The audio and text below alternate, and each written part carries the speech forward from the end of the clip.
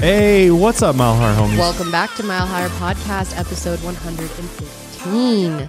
So today we're putting our true crime hats back on, and we are going to be discussing the case of Kaylee Sawyer and discussing Kaylee's law, which is very interesting why this was put in place. I think you guys should know about this story. It's definitely kind of a cautionary story. I think you can take a lot from it. And it's also very important that we just bring awareness to it, I believe. Yeah, absolutely. It's a crazy case with tons of twists and turns, but It really is. But before we get into all that, I definitely have a few news stories for you guys. And also I wanted to remind everybody that I did come out with a new podcast called Lights Out. It's based around the paranormal and a lot of darker true crime content like serial killers and things like that. So if you haven't checked it out, would love for you to pop on over and take a listen or a watch on the YouTube channel. We just covered an Ed and Lorraine Warren case, actually, on the Smurl family, which is absolutely insane. Yeah. Pretty spooky stuff. So Definitely spooky. if you're into that kind of stuff, would love for you to come on over and check out Lights Out.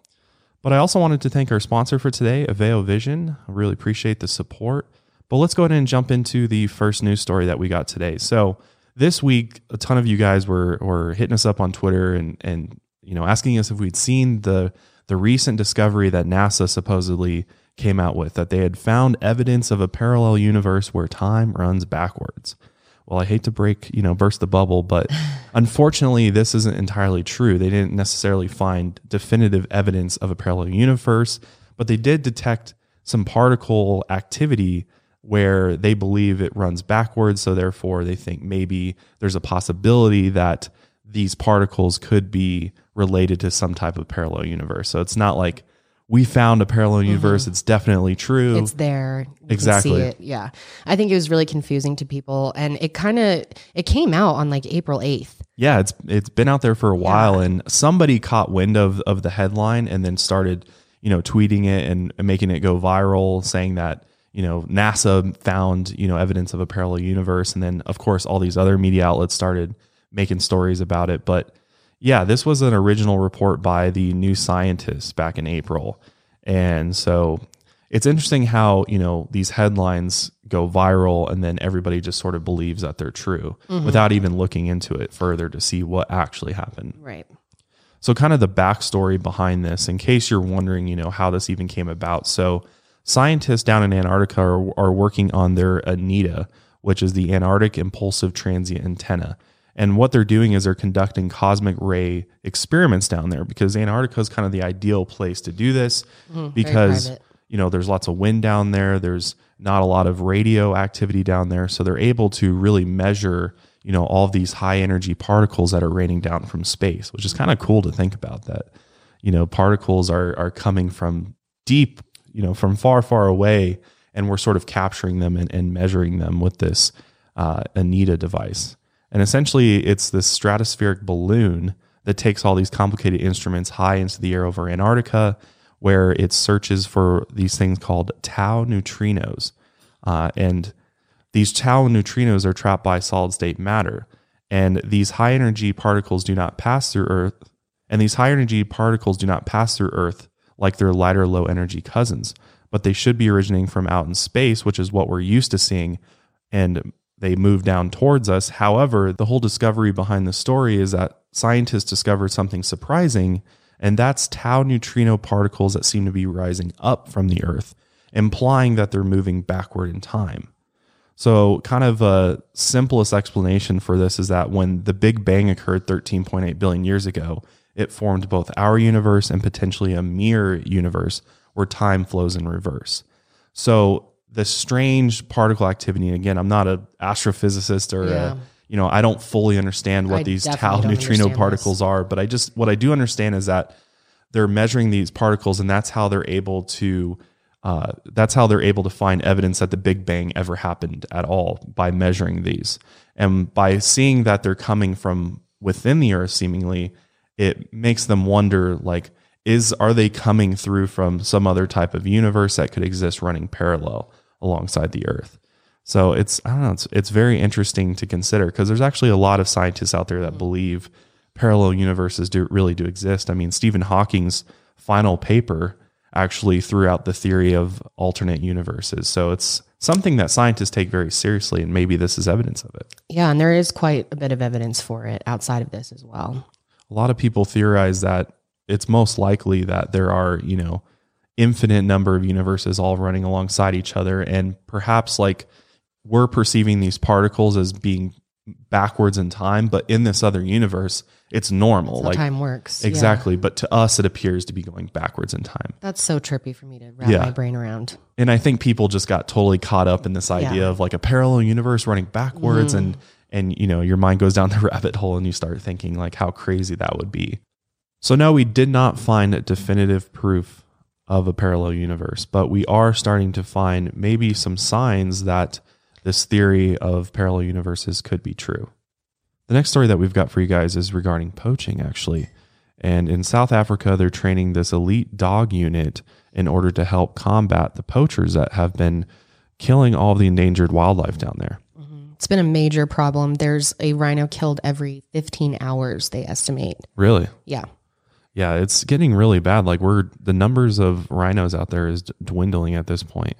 And with the world, going through lockdowns and all of that, poachers have been exploiting this, because there's a lack of employees and things like that out there. Yeah, poaching rates in South Africa were at their peak in 2015, and they've actually been doing a ton to lower those numbers, and they've got them down to almost in half since then. But the rhino population is still suffering. They're still endangered. It's still a major problem. And now with a lot of those, agencies that protect them, they're taking advantage of the situation, and it's getting a lot worse just because of COVID. Yeah, exactly. And not only that, but safari business has stopped too. Right. Because, safaris are going through these South Africa wildlife reserves and everything. And so there's constantly, people out there, and you're going to see poachers more often if there's more people sort of patrolling these areas. And just to give you a little bit of backstory on why rhinos are poached is because their horns are worth a ton of money. They can fetch upwards to $100,000 per kilogram on the black market. So they end up grinding down the horns into powder, and then they sell the powder.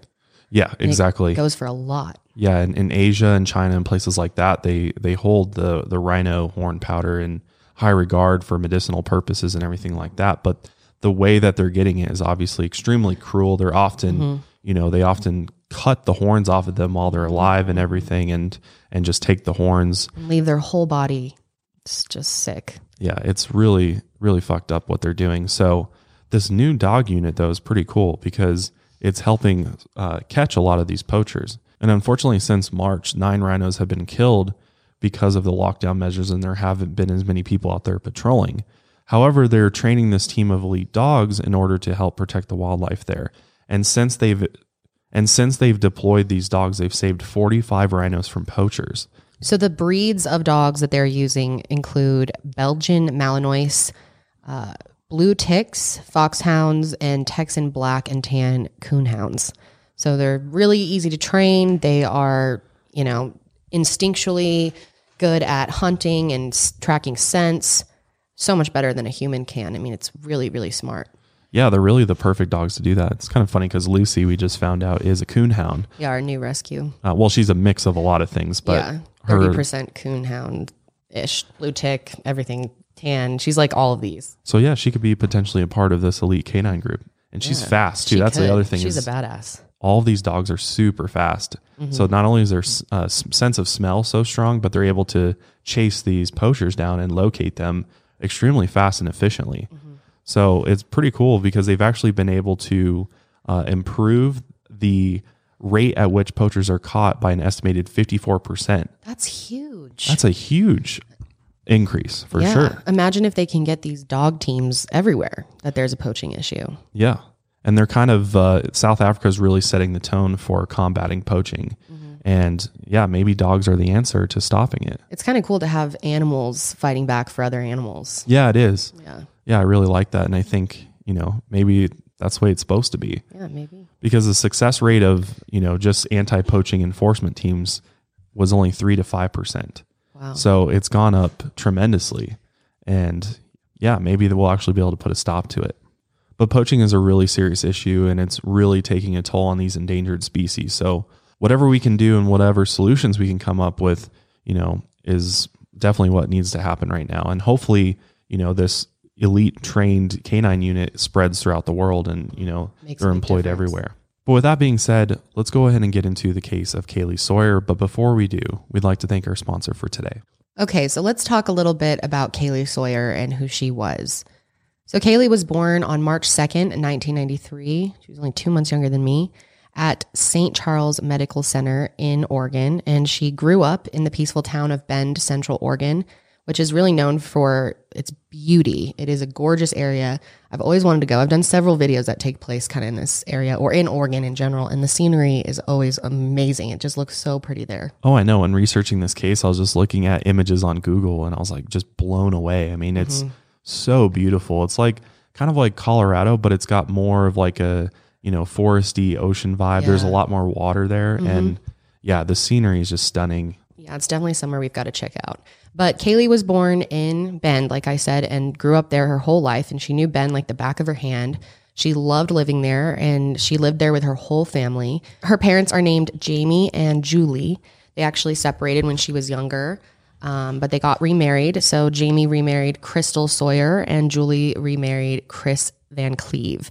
And she had several brothers, 4, Zach and Cody, Jaden and Caleb. And they were all a really close-knit family. Kaylee was 23 at the time that all of this happens, and she was the oldest in the family and the only girl. So she was kind of, their firstborn baby. They were very close with Kaylee, especially her and her mom. Yeah, and her family just remembers her as being like the light, that was just the shining light at all their family events. She always had a smile on her face. She just, from everything that I gathered, she just seemed like this really, really sweet girl. Really good natured. Everybody liked her. Yeah. She was funny and she was just like an all around, just really good person. Mm-hmm. Her hobbies included photography, drawing, poetry, and snowboarding.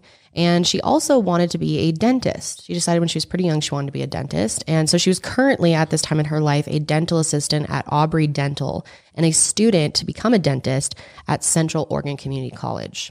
Yeah, she really was passionate about it. It's kind of one of those things. She started working for the Aubrey Dental office and she really loved everybody that she worked with, and all of her coworkers were older than her and really just, loved her and loved working with her. And that's where she kind of fell in love with dentistry and decided that, I want to be a dentist. And that's what she was going to school for.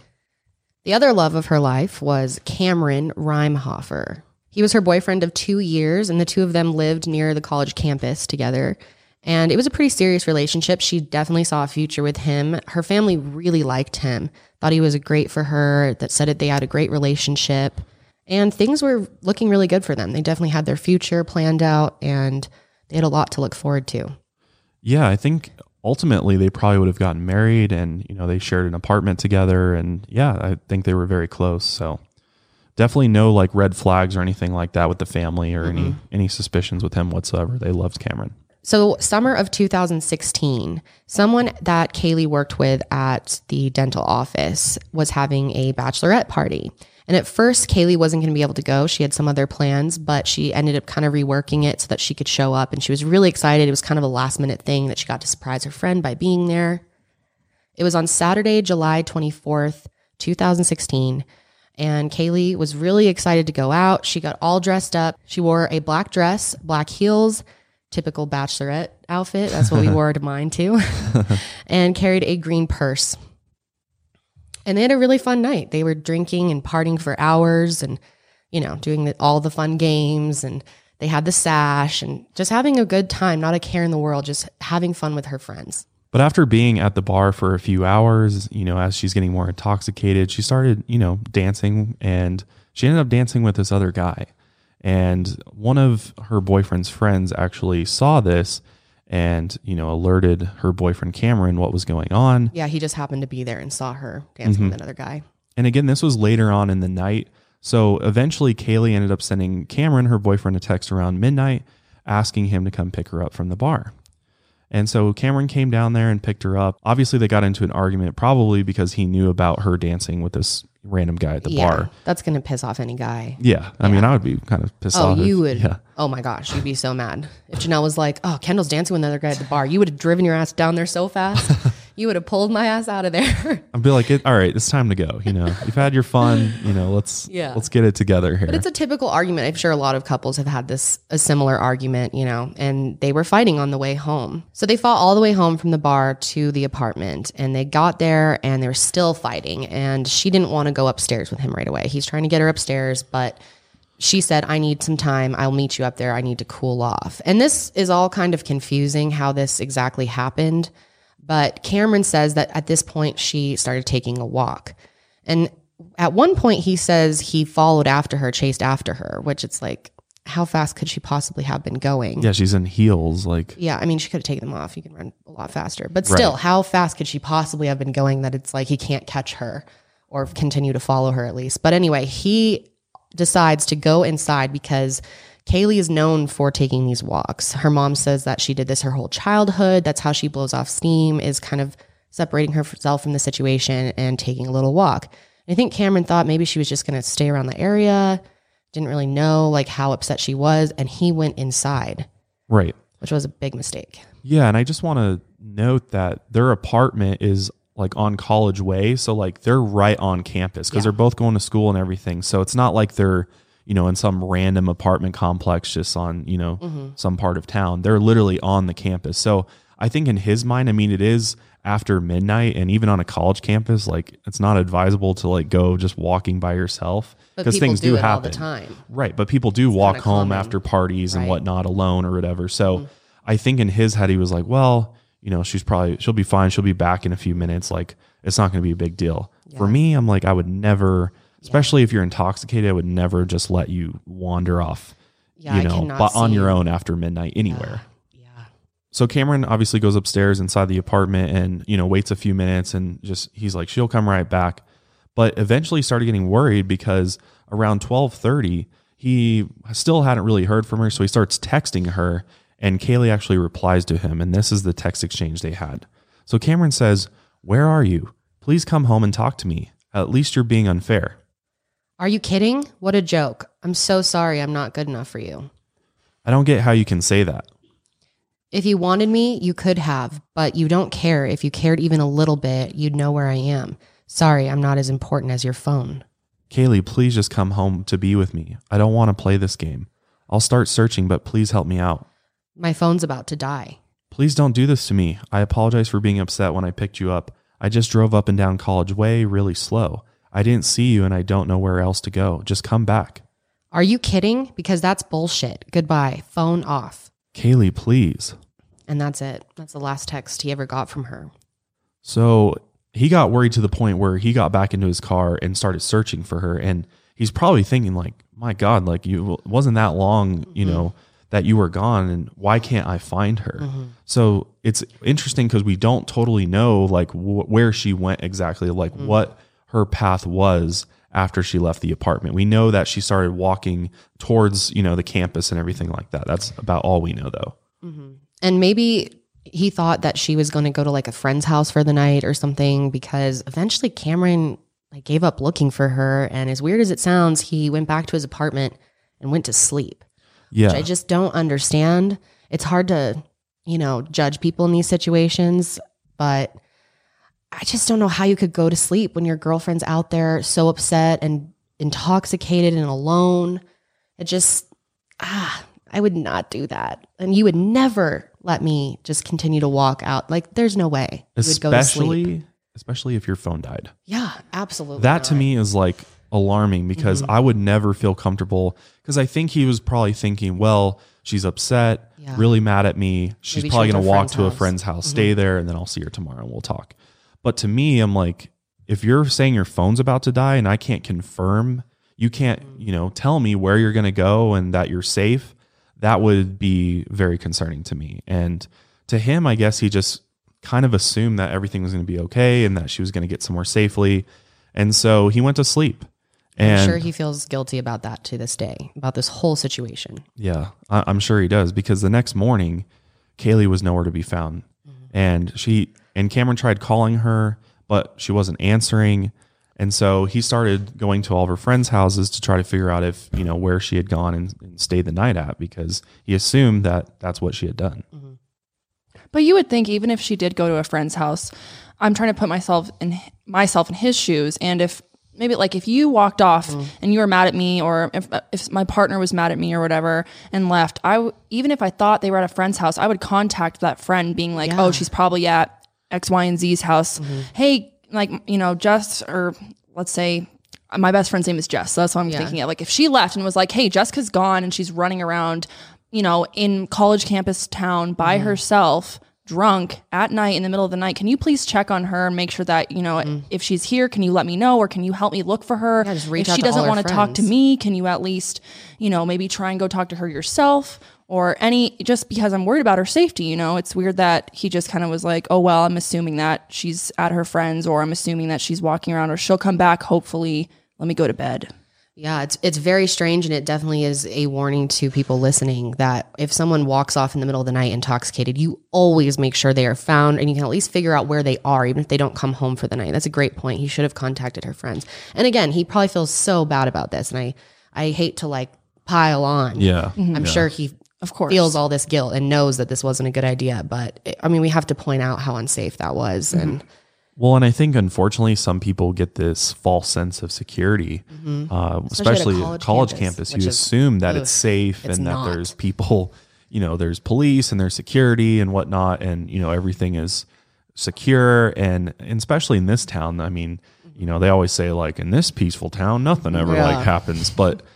Let's be real. Shit happens everywhere, and the worst of the worst happens. And so you can never assume. You always got to, play on the safe side, because you just never know. yeah. So Cameron is, calling everybody. Nobody knows where she is. So he's really starting to freak out at this point. So he starts calling her parents, and he starts by calling her dad, Jamie.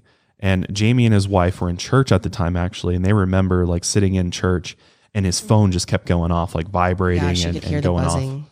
And so eventually he like looks down at his phone, and he sees, I can't find Kaylee anywhere. Like, call me. And, obviously that's going to cause parents to start freaking out. Like, holy shit, where is our And daughter? leave church immediately. Mm-hmm. So by Sunday afternoon, there was still nothing from Kaylee, no texts, no calls, no sightings. And her parents were already starting to freak out. Cameron's definitely freaking out at this point. And her, Everyone's worried. yeah, and her phone is just going straight to voicemail. So that to me tells me really she didn't get her phone charged up. Like most people, especially if it dies the night before and you're drunk, the first thing you're going to do is like charge your phone up. Yeah, if she like went to a friend's house, she would have like plugged it in on their charger and everything. Yeah, that's a huge concern. That it's still off. She's not trying to at least tell her parents where she is. Mm-hmm. A dead cell phone is always like just the worst feeling. And it's crazy to think about what happened back in the day when you didn't even have cell phones. We take it for granted now to be able to like, where find my friends and where is my iPhone and all that stuff. It's like back when you had no idea of tracking people. It's crazy how much we take it for granted and how scary it gets when all of a sudden we don't have this little like GPS device with us anymore. Mm-hmm. Well, the cell phone is such like a appendage to our bodies. Like we go everywhere with it. It's like, Especially in the millennial generation. yeah, we know that that's like the main way everybody communicates. So when it's off and it's been off for a long period of time without explanation, that's when things just gets really concerning for people, because you're like, why the hell is their phone still off? Like she never like, she charges it back up. Like it might be off for a little bit for this reason, but the fact that it's still off and everybody's calling and it's just going to voicemail is just causing everybody to start freaking out. So at this point, Cameron also had told Kaylee's mom, who was very, very upset because she and Kaylee were really close. And it was very, very out of character for her not to have reached out to at least her mom. Right. So at that point, they're all just really worried. So Cameron decides to call 911 and report her as a missing person. So here's that call. Dispatch, how can I help you? Hi. I'm not sure if this is quite the right number to call. Last night I got home from the bars with my girlfriend, and she got upset at me and ran off. Mm-hmm. And I chased her and wasn't able to find her, and I still haven't heard from her. Her phone's off. I called all her family, and they haven't heard from her, so I'm wondering what you recommend I do. Where was she last seen at? College Way, Alpine Meadows apartment complex. It's like at the top of College Way. In that apartment complex? In the parking lot. Just in the parking lot? You guys don't live there? Or? Yes, we live there together. Okay, what's the address? Yeah. About what time? It was like 1 o'clock in the morning. She was mad at me, so I walked inside and told her to come meet me in there when she's like, calm down. And then I went back out in 10 minutes, and she was gone. And I called her a few times, and she said she was walking down the street. And then I guess she said her phone was about to die. And then I couldn't get a hold of her after that. I haven't heard from her since. Okay. And does she have a vehicle? Is it parked in the parking lot, or? She has a vehicle. It's parked at her friend's house. And I've been over there and talked to her friend, and she hasn't heard from her either. And the vehicle's still there? Yep. Any idea where she would go, or? I don't know. I figured she'd go where her car was to her best friend's or her mom's. I've been over to both, talked to her dad, and I just haven't heard anything from anybody knowing this. Does she go to, like, have a job that she needs to be at that she missed or anything like that? Not today. She has work tomorrow at Aubrey Dental. All right. We'll have an officer get in contact with you. If she gets in contact with you, they'll give us a call back. Okay. Will do. Thank you. Bye. Thanks. Bye. And meanwhile, her mom is getting together with her friends and they're starting to already work on a missing poster. Because I think moms have an intuition as far as like feeling, have that feeling that something is off, something is wrong. And I think they knew right away that something was wrong. Her mom said that she just had a sense that Kaylee wasn't with her anymore. And it's interesting. I've heard that in so many cases where the parents like know that the person is deceased already before anyone else does. Right. Yeah. It's very interesting. I think there's definitely an unseen connection there that as a parent you just have with your children, and you just kind of have that sixth sense about those types of things. Mm-hmm. So eventually Kaylee's mom decided to call the police herself because she was really worried that they weren't going to take it seriously enough because she's 23 years old. She's a college student. She could have just left on her own, and you can disappear as an adult. You can legally do that. So she decided to call and tell the police that she had epilepsy. And she did have some type of history of seizures. I don't know if it was a diagnosed condition. They weren't super specific about that, but she said that she went ahead and exaggerated it because she, and I don't blame her at all.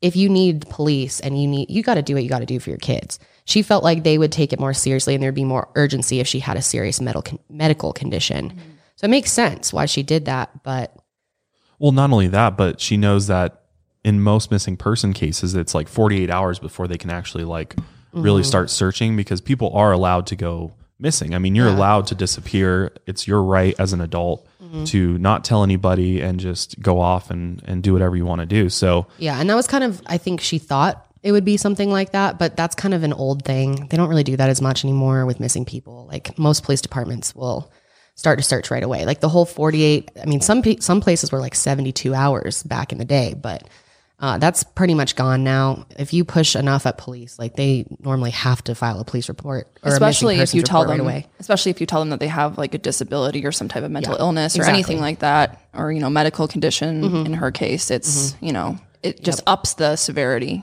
Definitely. Well, and also the circumstances, as well as the information that they probably gave police at the time. We've checked with everybody that would have known where she would have been, and nobody has found her. So, and also the fact that they're putting up missing flyers, posters everywhere, all over town. Obviously, the parents are starting to think there could be some type of abduction, I think, in this case, because, I think they realize that after checking everywhere that that's kind of the only likely solution, is that she got abducted by somebody. Well, at first, too, police, they don't know Cameron. Her family never suspected Cameron because they really trusted him. They said we had to at least think about it because it is statistically makes more sense that it is the partner. In a lot of missing cases or murders, it's oftentimes it is the partner and it's the last person who saw them, and he's both of those. So he definitely looks suspicious, especially to police. So I think he was like majorly on their radar when this all was going down at first. Yeah, so much so that they went over to the apartment and immediately interviewed him about what had happened while, everybody's searching the nearby area for any sign of Kaylee. And it's interesting because when police were interviewed about this, they said that it did not take them long to kind of rule him out as a suspect. He was the last person that saw her before she went missing. But I think they realized really quickly, how much he was worried and cared about her, and his story lined up. It was pretty easy to verify his story and verify that last time that he saw her. So I think they came to the conclusion fairly quickly that he was likely had nothing to do with her disappearance, other than the fact that he upset her and she ran off. But as far as anything more than that. Or like malicious, like he killed her or something. Yeah, that wasn't really a thought just by his behavior. Yeah. Yeah. And I think the parents were kind of in the same boat. They Yeah. kind of maybe for a minute thought, but they're like, no, there's no way. He would never hurt her. And I mean, he was just torn up about this. Yeah. Like I can't even imagine him on that day. Oh my God. Like he must've just been, I would just be Dude, a mess. I'd be to this day, I'm sure he carries so much guilt. It's only been like 4 years. He's probably messed up over this whole thing. I feel so sorry for him. God. Yeah. I can't even imagine what that would be like. Yeah. So police rule Cameron out fairly quickly, and then they start thinking, okay, what other suspects could there be? And, that's when the random boy that she had been dancing with at the bar comes up, and they're like, okay, we need to go talk to him because there is a possibility that maybe, she called him or, went to meet up with him and just didn't tell anybody, or Absolutely. maybe he did something, malicious to her. So the police actually track this guy down and they go and talk to him. But the guy's like, whoa, like, I just danced with her for a bit, flirted with her for a bit. That was it. Like, I have no idea where she is or what happened. So, he got ruled out pretty quickly too. After talking to the guy that she had met with at the bar, the police were left with nothing. I mean, there was seemingly no leads. There was no ideas as to what had happened to her. So they started thinking that maybe she just kind of like went off the grid for a little bit.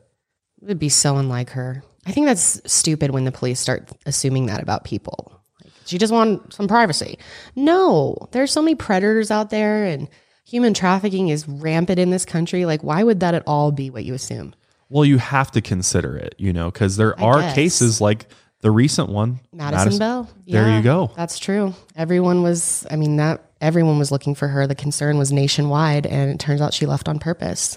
So it She does set up her happen. Disappearance. Yeah, it does happen. It's true. So as a, police officer, you have to consider all possibilities. And obviously more often than not, it ends up being, something far worse than just going off the grid. But you do have to kind of play that scenario through and rule it out. You got to go through and figure out each of those scenarios and see, Definitely. and make sure you rule it out before you move on to the next one. So they kind of were going with maybe she went off the grid for a few days for the rest of the weekend or something, but she will show up at work because she loved her job at the dental office. So Yeah. Monday was She coming took that up. very seriously. Right. And this is Sunday at this point. So like, okay, let's all just hold on. Maybe she just took off for a couple days and she'll show up for work Monday morning. And unfortunately, she did not show up for work on Monday morning. And that's when things really, Yeah. went up a few notches and they're like, okay, we got to start taking this more seriously because it was really out of character for her to not show up for work. At one point, they got pings from Kaylee's phone and they were shown moving around to different parts of Bend. So they thought maybe she really had left and was just trying to blow off some steam. But then it turned out that those pings were actually from an old phone that was just registered to Kaylee. So it was under her Apple ID or whatever. And, a friend was using the tablet and it looked as if it was Kaylee. So that road is another dead end. So they're feeling like they have nothing. Like, where do we even turn from here? But that all changed on July 25th, 2016. So on Monday, a woman named Isabel Lara came into the police department. I believe it was the Redmond Police Department police station.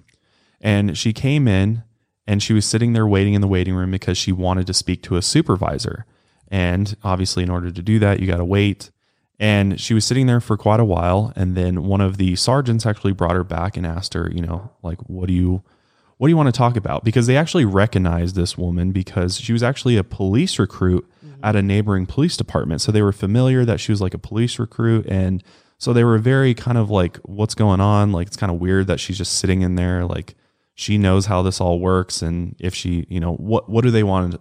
What does she want to talk to us about? So she goes back to meet with police officers and she then tells them that her husband, Edwin Lara, who is also kind of in this world, he's a security officer, possibly wanting to become an officer one day. And she said that day he came up to her and just looked messed up, like really upset. He seemed like something was clearly really wrong with him. And he sat her down and he told her that he had killed a girl on Saturday night and freaked out and got rid of her body and didn't know what to do, that he was panicking. He's freaking out. And then as soon as he tells her this, he packs up all his stuff and leaves the house. So she heads to the police department and tells them this. Right. And so they're completely shocked by this news. And what's interesting is they knew pretty much right away because, I mean, this police department knew that Haley Sawyer was missing, and so they kind of connected the dots real quickly that this girl that he must have hit must be this missing girl, Kaylee Sawyer. So this police sergeant then, I think it was towards the end of Monday, so they said, okay, we want to do a more in-depth interview with you and bring in a detective that's helping on the case. Because this case ended up being investigated by multiple agencies. So the following morning, they bring in Deschutes County Detective James McLaughlin, and as well as Sergeant Beckwith, and they sit down and they go over the whole story, and they get the whole timeline and do a full-blown interrogation with Isabel. So here's the footage from that. So could you tell me kind of how this whole thing transpired? So he comes out of the room and his eyes were all teary. That's what I'm like, what happened? Tell me what happened. What's wrong? So he sits on the sofa. I turn off the TV. And then he just says that. He's like, I kill a woman, that's what he said. And I'm like, what do you mean? Then he's like, I hit her with the car. He said the security, the job, the car that they used at the job. And what did you say to that? So I'm like, what do you mean? What do you mean you hit her? And he's like, yeah, I hit her and I panicked. And I'm like, what do you mean by you hit her panicking? What did you do? Did he say, I hit her in a panic? He said, I don't remember exactly the words that he said, but he said something that he hit her with the car, and then he panicked. Okay. So then I asked him, like, that's what I was trying for him to explain to me. So you hit her with the car, that's an accident. Yeah. Why? What do you mean you panic? What do you mean? And what did he say? He just kept saying, I panic, and at that point he's already, like, he got up and he's already, like, going into the room and walking back and forth. And I'm not really quite understanding what he's telling me. He said that he hit her with the car at work. And I asked him, well, where is there any signs that you hit her or what? And then he said that it was because of the grill. That no, there was no signs. And then I'm like, so what did you do with the body? What? And he's like, I hit her. He said something in regards to her stuff is in the shed. Her stuff is in the shed. Did he say when this happened? So he just said. He's just telling the story. He just when he was working that Sunday morning, he didn't give me like a time. So the audio isn't great for interrogation footage oftentimes. So we're going to kind of explain this to you in case that was confusing at all. Right. So here's the general gist of her timeline that she gave for Edwin. So she said that Edwin came home after working his Saturday night shift, which I believe he works what's called a swing shift, which means he starts probably about 5 in the afternoon, 4 in the afternoon, and it ends around 2 a.m. So he came home really late and went to bed like normal. Isabel didn't really remember exactly what time he got home. All she remembered was that it was really late. Then on Sunday morning, they woke up early as they always did and went to church. And that's a big part of this case is Edwin is a very devout Christian person. He is very into his religion. It's a huge part of his life. He's not just one of those people who goes to church because he feels like he has to, or he's just kind of, not that serious about it. He was very, very into his religion, believed it 100%, lived by it. And it was just, he had his Bible all marked up. It was like a huge part of his being. Yeah. And he was even in the church band. Yeah. He was very active in his church. They went every single Sunday. Right. And what's interesting is that Isabel admits that Edwin was acting kind of quiet and reserved. And she assumed it was just because of their relationship. It seemed like their relationship was kind of going through a rough patch and was struggling because I think she was going, they're both kind of in law enforcement. Edwin's the campus security officer at the Central Oregon Community College, and then she is a police recruit for Bend Police Department. But after church, Edwin, Isabel, and Edwin's cousin Vinny went to see the horror movie Lights Out. There's a movie called Lights Out at their local movie theater. Stole your title, Josh. Actually, I've never seen this horror movie, actually, Lights Out. I should watch it. Yeah, maybe you should. So after they go to the movies, they then drop his cousin Vinny off at his house, and then they went back home and eventually went to bed that night. And then on Monday morning, Isabel said she woke up at around 9 a.m. and Edwin stayed in bed a little bit longer. Isabel said she watched TV, then turned on the sprinklers, and eventually Edwin came out of the bedroom, and Isabel could see that he was clearly upset. I think he had a long night. Probably wasn't sleeping well. And I'm pretty sure he came out and he was crying, tears were coming out of his eyes. He was clearly very, very upset. And that's when he tells her that he accidentally hit and killed 23-year-old Kaylee Sawyer, who was obviously missing at this point. And he hit her with his campus security car. So he said that he was driving around in his campus security car, and it was dark. She was wearing all black, and essentially he was going faster than he probably should have been and just hit her. And he said he kind of lightly hit her too. But then he said that he panicked after hitting her, and he decided to hide her body, and he put Kaylee's belongings in their shed. Which just sounds ridiculous to absolutely anyone, especially for someone who's into the world of criminal justice and is a security guard. Why on earth would you get rid of the body? I mean, what if you accidentally hit someone? It's just not what anyone would do. So it seems extremely weird. And that's what his wife was saying to police is, why would somebody hit and then get rid of their body? And it doesn't make sense for him specifically, because first of all, he's this really Christian person. He's always preaching about being a good person. He wants to be a public servant. He wants to help the community. So it's very weird coming from someone like him. And if you truly accidentally hit somebody, you're going to call 911 on the spot, try to save their life. You're going to do you're a freaking security officer. That's your job. You're getting paid to keep people safe. It seemed very out of character for him. Exactly. But was it? Right. And that's what she started telling police, and police are obviously starting to put the pieces together. Okay, this guy, something's wrong with this guy. Because then she something's wrong with says, his statement. Right, exactly. And then she says, he grabbed her gun out of her purse and then got into his car and took off. So obviously, what the hell? So after she tells him all of this, the police obviously think this is more of a hit and run type accident. And, he hit and killed her, and then he just took off and fled because he committed a crime. So he's just running away from his crime, essentially. Because Lieutenant Beckwith actually said that we knew he was dangerous based on his wife's statements. And when you do those investigations, you try not to make assumptions that it was an accident. But in our minds, we knew that that's not what a reasonable people would do. Some people leave the scene of accidents because they're scared, but they return a short time later or something like that. But that's not what Ed did. So police they know that they need to find this guy, and they need to find him quick. Right. And so he becomes prime suspect number one, and they still don't know where Kaylee is because clearly he hid the body, and they're trying to find where she is at this point.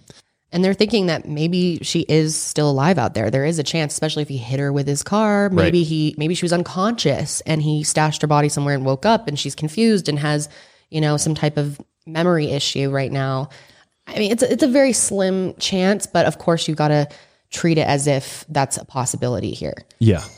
I mean, bottom line is that police want to find Kaylee as soon as possible. So they get a search warrant and they go to the Lara residence and they search it completely. And what's interesting is that in their bedroom, they found that Bible that we mentioned that had all of the, verses and scriptures written into it. And Detective McLaughlin was actually a pastor at one point. So he found this truly bizarre that this seemingly extremely Christian and religious person would do something like this. Right. But then detectives make a very, very gruesome discovery inside Edwin and Isabel's shed. They see this trash bag that's just got some random stuff in it. And so they open this trash bag up, and inside is all of Kaylee's belongings.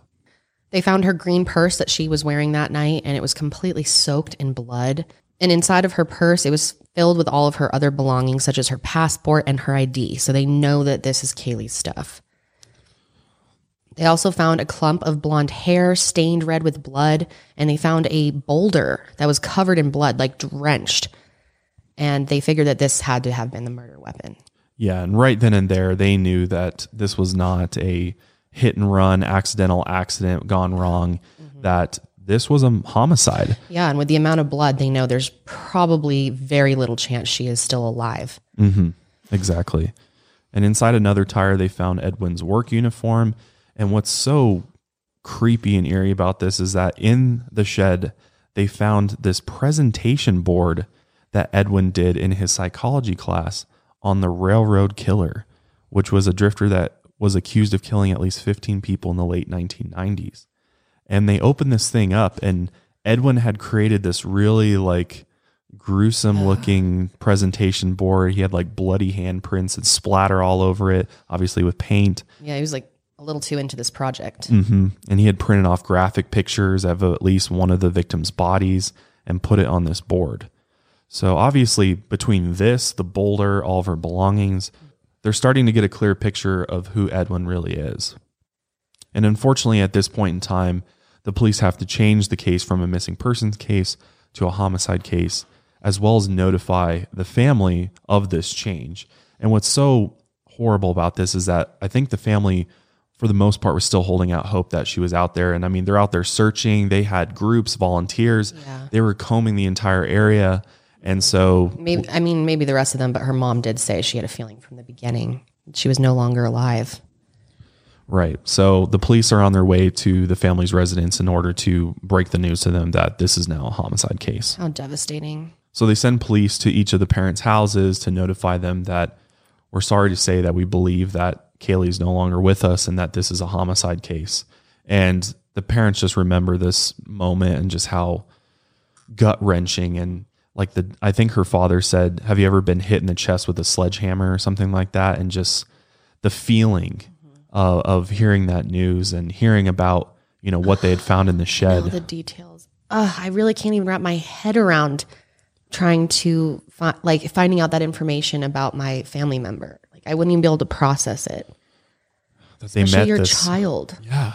She met So this awful. horrific, end. It's just, Yeah, they're like, what the hell? How did this happen?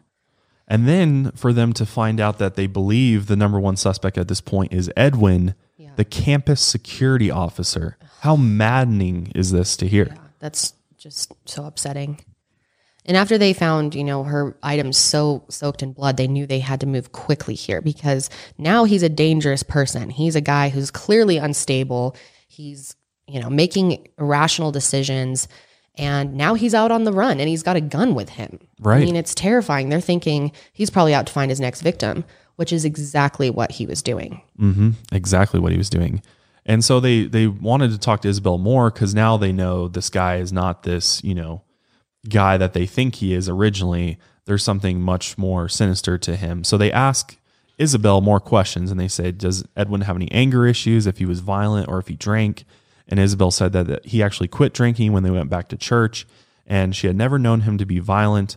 But she did say that he had recently had an affair with a woman he had met in California, where some of Edwin's family lives actually. He's originally from the LA area, I believe. So that also helped police sort of map out where Edwin might be heading. And it really seems like if Edwin was on the run, that he'd be heading to where his family was, because he had some family in Bend, but it wasn't, super close family or real immediate family. So his immediate family was in California. She said that he had begged for her forgiveness and she did take him back and they were kind of working through it. But, their relationship was super rocky at the time. And then they asked her if he was happy that she was getting into law enforcement. And Isabel said that Edwin had initially been supportive, but things started falling apart when she entered the academy. And after she had found out about the affair, she said she had gone on several ride-alongs with him at his job at the community college. So like as she's going through the academy, because Edwin's kind of doing, like what a campus police officer would do. Mm-hmm. And at community colleges, they usually don't have the budget to pay a full-blown, post-certified officer, so they have the security. So, and they're like, okay, well, do you know much about what he does or where he would go? Because they're trying to figure out where Kaylee might be if, in fact, he did kill her. Her body must be somewhere near the campus, most likely. Mm-hmm.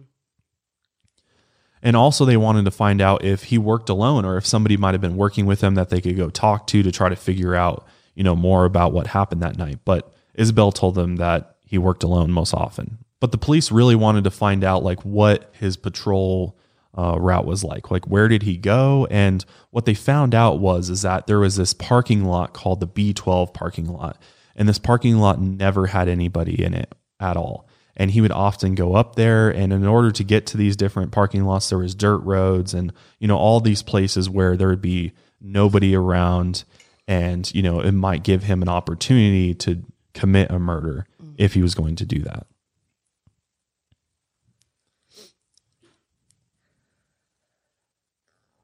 They also ask Isabel to call him, and so she does, but it goes straight to voicemail. And meanwhile, while they're interrogating her more, while they're interrogating her and they're trying to get a hold of Edwin, Edwin is on the run and getting as far away from Bend as he can. Okay, so we're going to go back in time a little bit here to the day before, Monday, July 25th. A girl named Andrea Mays, who was only 19 years old, is walking out of her car after a double shift at Ross, Dress for Less in Salem, Oregon. And I mean, it was like a 12-hour day. She said she was super, super tired. And she got in the car to take a selfie for Snapchat and just talk, just be like, I'm so tired, really long day. And she didn't think anything of it. She was just in her car kind of recapping with social media and reading a Facebook message when suddenly a stranger's arm shot through her window into her car. Holy shit. Yeah, I'd be so freaked out. Yeah, and at first she didn't really even understand what was happening. She thought it was like a coworker playing a prank on her or something. She had no idea what was about to happen. And this stranger put his arm through the window in order to unlock her door and then just got into the passenger seat. Oh, that's my worst nightmare. So scary. And this stranger is none other than Edwin Lara. And he's armed, he's got a backpack with him, and he's wearing a bulletproof vest. So in his timeline, this is right after or a few hours after he tells his wife what he's done. Right. Yeah, because after he left the house, he drove south and ended up in Salem, Oregon a few hours later. What's really creepy about this, though, is that he was actually sitting in that parking lot for a while waiting for a victim. Mm-hmm. And that's when he saw her, because Andrea actually came out of Ross, and that's when he spotted her initially. And then she forgot something and then went back into the store. But he was out there for a while kind of stalking her and waiting for his opportunity to for her to be his next victim. And people often look for people who are on their phones, who are distracted. I mean, it's like the perfect target. Yeah. And unfortunately, her window was rolled down. Yeah. So he could stick his arm through it. I mean, so scary. Keep your windows rolled up, especially, at the end of a late shift like that. Because this is late Monday night after Ross is closing. She closed the store and everything. But Edwin's in the car. He's in the passenger seat. And he's got the gun pointed at her. Kind of hidden in his lap, but she knows that, something is going down, and, she starts to get really worried. Well, at first she said she thought it was just a joke. And she said she even started laughing when he first pointed the gun at her. She was like, are you fucking serious? What are you talking? This is not real right now. And it's probably a coping mechanism that she started laughing. But then he was like, no, and put the gun right to her thigh and was like, I will shoot you. Stop laughing. This isn't a joke. Right. And at that point she realized what was going on. She said her face just started burning and she started panicking, and she's just gripping the steering wheel, driving this guy, not having any idea what his intentions are. I mean, it's like every person's worst nightmare. Yeah. And she doesn't know that this guy just murdered somebody the day before. Yeah. So he tells her, I need to get to California. And she's like, oh my God, what the hell now? What's going to happen to me? So they start heading to California. And after only driving for about an hour, Edwin made her pull over, and he told her that she was driving too fast because he was worried that, she was going to get pulled over for speeding. Oh. And so he told her that, you need to drive, the speed limit. So, we don't attract police's attention. That's actually a really good idea.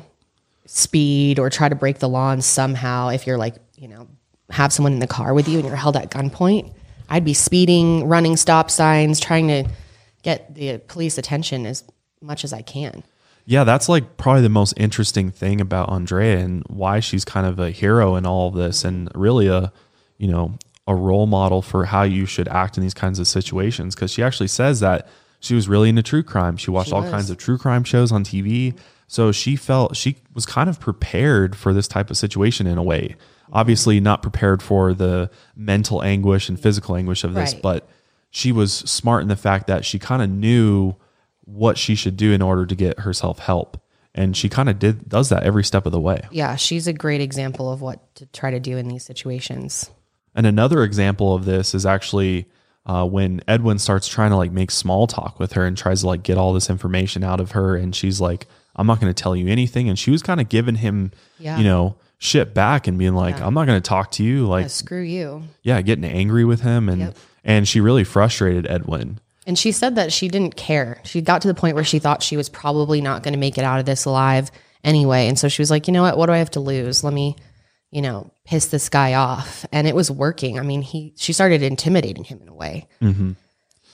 But then the conversation kind of takes a turn for the worse because Edwin starts just kind of opening up to her about his life and about his wife being a cop, although he doesn't tell her that he was a campus security officer, which is interesting.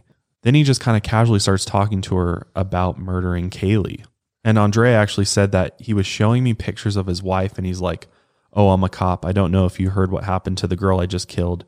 He was trying to show me the article and I had no idea what was going on at the time, but I was just like, this guy is on something. Mm-hmm. Yeah, literally pulling up like articles of Kaylee and like, look, this is the girl I killed and stuff. Like, I guess proud of it. Trying to scare her, I would imagine. Like, I don't Maybe know. that would make her behave more if she was scared of him. I don't know what his thinking was. It's hard to imagine what was going on in this guy's mind. But this kind of definitely took things up a notch for her because she realized that I'm in potential danger here. This guy could really kill me. And so this whole time she's just trying to keep herself calm. And then after a few hours after driving together, Edwin decided that they should stop at a roadside motel in Southern Oregon. And what's crazy is that when they stop here, there's actually surveillance footage, which if you're watching this on YouTube, we'll overlay it for you. But she said that he made me pretend to be his girlfriend and like hold my hand. Mm-hmm. And it was the most awful feeling ever, being forced to act like something when you know what's going on. And she also said, I always wondered how the motel clerk didn't notice any signs. I'm this young looking girl with an older looking guy and I'm looking completely torn up, no makeup, and I had been crying. I mean, he had warned her, act normal, don't act like if you give them any sign, I'll kill you. You know, and they had also gone to McDonald's. They had gone to, I think, a gas station too. And she interacted with several people right in front of him and was trying to give them signals, but couldn't be too obvious because he was there. But it definitely teaches you to be more aware of situations like this. It doesn't look right, you know, and if something doesn't feel right, you got to say something because you can totally save someone's life. Yeah, trust your gut. Yeah. I mean, especially if you're an employee and somebody comes into your place of business and you definitely feel like very suspicious about it, especially with a male-female type situation and with sex trafficking and all of that. It's definitely worth, you know, like it doesn't hurt to just call the police and have them come check it out and just, you know, verify the situation. And unfortunately, nobody did this for her. And yeah, I mean, this just kept going on and on. But after they get the hotel keys, they go to their room and he ends up handcuffing Andrea to the bathroom door. And he used a t-shirt to wrap around her head while he showered. So obviously he was worried about her like trying to escape or something like that. So he handcuffed her to the bathroom door. Then after he got out of the shower, he tells her to take a shower. In front of him. Disgusting. Oh, it's so fucked up. It makes me furious. What a sicko. I know. It's so upsetting. And what was interesting is she wasn't afraid of him, it seemed like. I mean, she was afraid of her situation, but I think she knew that this guy is, like, she could outsmart him.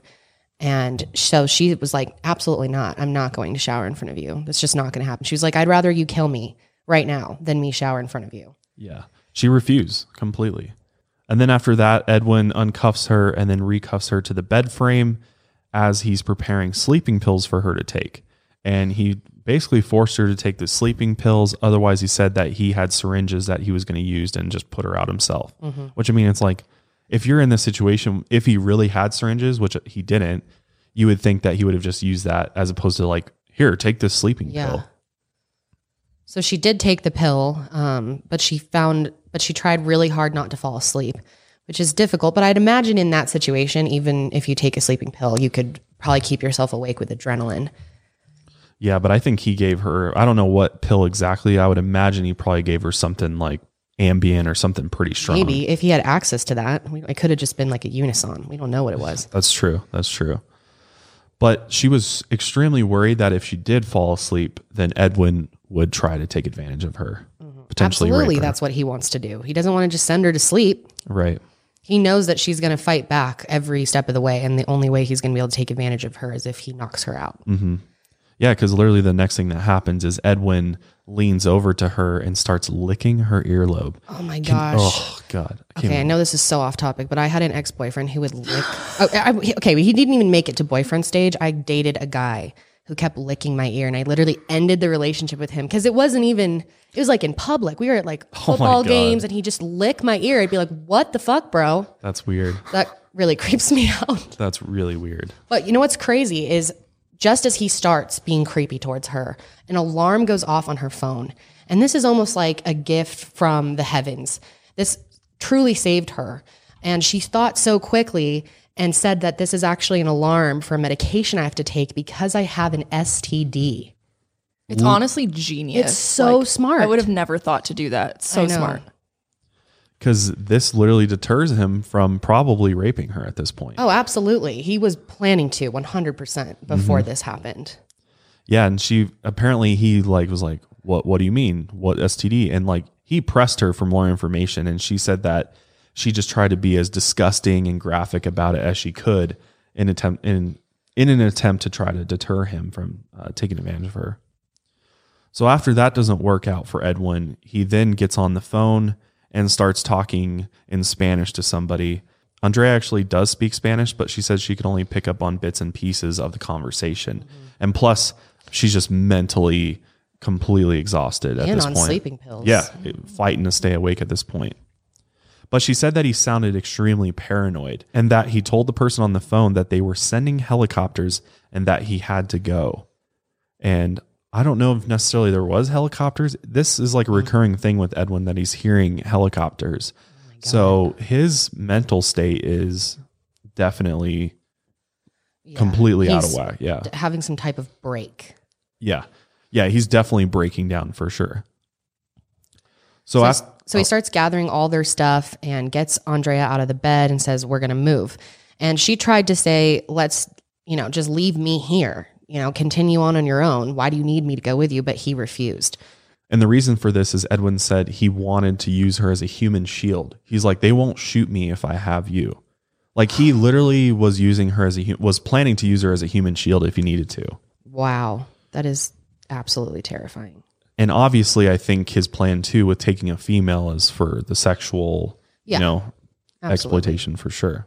So after only being at that first motel for a few hours, they get back into Andrea's car and they head off into the night. And it's early in the morning on Tuesday, July 26th at this point. And so they're driving for a while when eventually they get to Wairika, California around 5 a.m. and they stop at another small motel. And I believe it was like a Super 8 motel or something like that they stopped at. And the reason why they stopped is because they needed to get another car because Andrea's car was leaking oil like crazy. And he knew that eventually that would just completely burn out and stop. So they had to get a new car. So at this motel, they see this car where a guy is unloading camera equipment into his room. And this man's name is Jack Levy. And so Edwin decides that he's going to steal this guy's car. And they actually walk into the room and Edwin points the gun at Jack and says, give me your car keys. And Jack's like, holy shit. No, I'm not going to give you my car keys. And then just starts yelling for help. He's just like, help, help, help. And Edwin starts freaking out. And he's like, if you don't shut up, I'm going to shoot you. And he continues, help, help, help.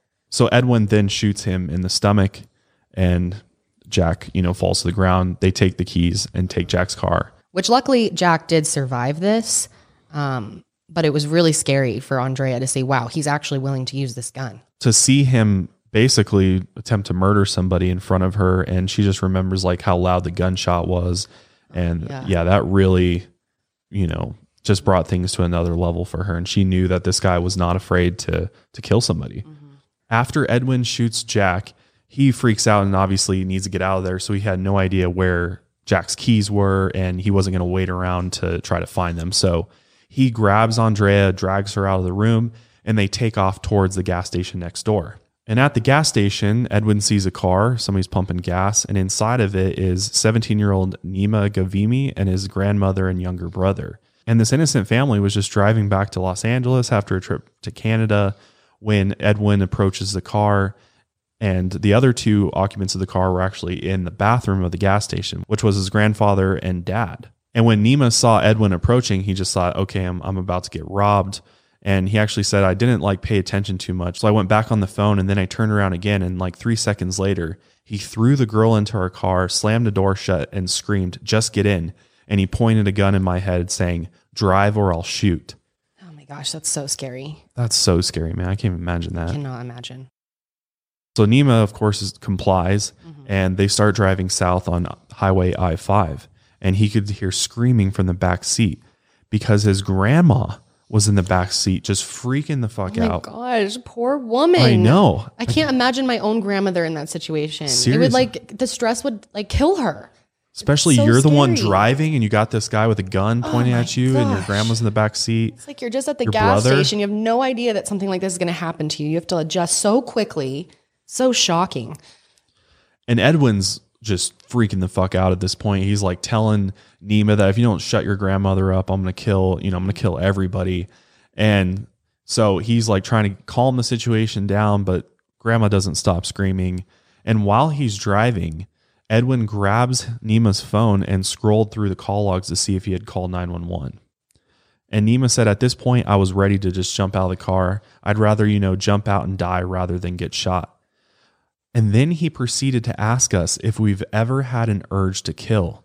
He's like, do you guys have an urge? Have you guys ever had an urge to kill? I think he was trying to figure out if this is normal. Does everyone kind of low-key want to kill, or is something wrong with me? Because this is something he has been mentally struggling with for a long time. It's interesting that he starts asking his victims, essentially, if they would do the same thing. It's just, he was in such a bad mental place, obviously. Oh, yeah. Completely breaking down. Totally.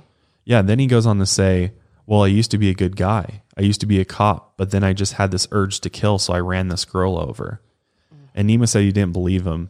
And then he went on telling him a story about how he ran that girl over, then kidnapped the girl behind us, and that he drove 10 hours from Bend, Oregon to where, he found Nima in his car, and that he shot an old man because the guy wouldn't give him his car keys. So he's just confessing all these crimes to all these people, which is, creating witnesses against him at this point.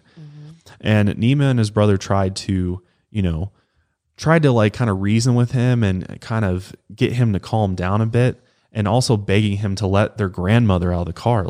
Poor grandma. She's going to have a heart attack. God. And after about 15 more minutes, Edwin decided that they were going to stop at a rest stop.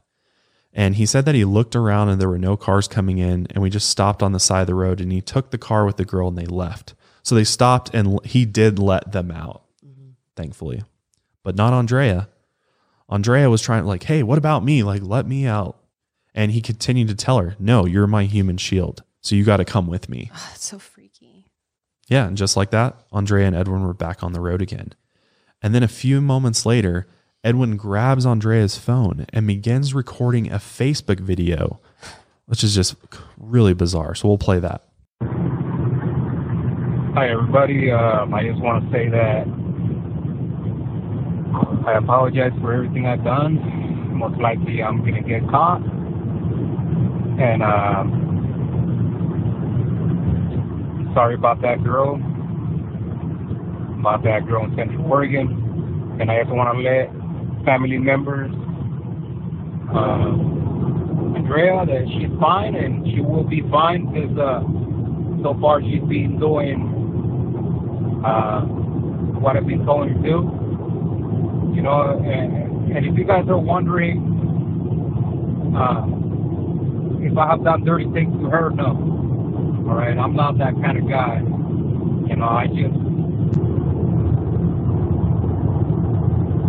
I used to kill that other girl, and I regret it.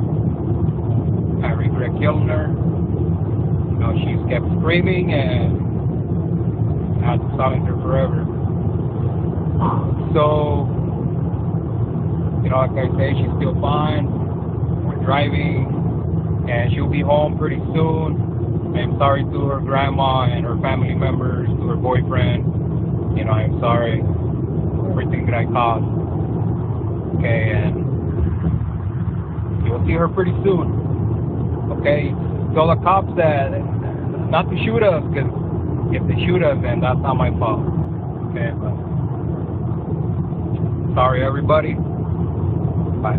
It seems like Edwin is at this point where he's like struggling to figure out who he is. And part of him wants to be this like good Christian man and make this statement and be like, I'm so sorry, and seem like a good guy. But then on the other hand, he's like also wants to be a serial killer.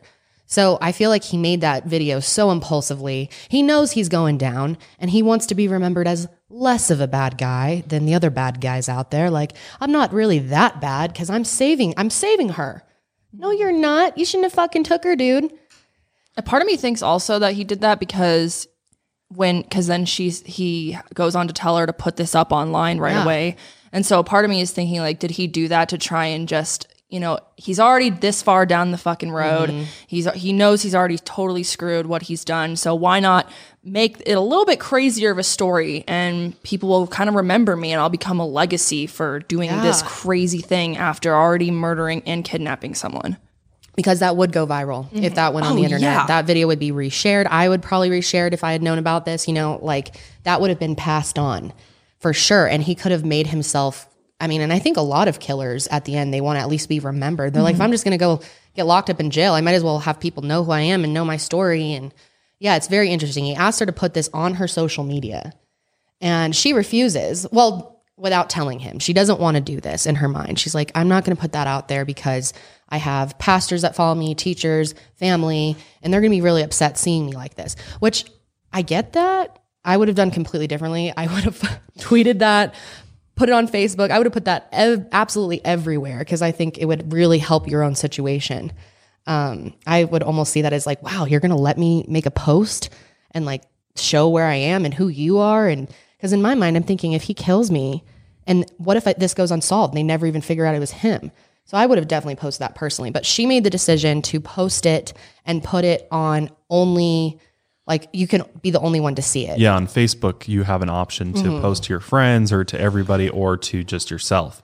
Yep. And so, you know, she didn't want to post it originally, but she's like, okay, well, I'll post it, but I'll just post it to my page so only I can see it. So he didn't know that. He doesn't know what exactly she's doing. But which honestly, good for her because then he doesn't get that, you know, all that attention. So I see both sides for sure. Obviously, from a safety perspective, absolutely post that out there and get as many eyes on it as possible. That's be my thinking, but I personally, see what she did. Why it worked out better for her in that way.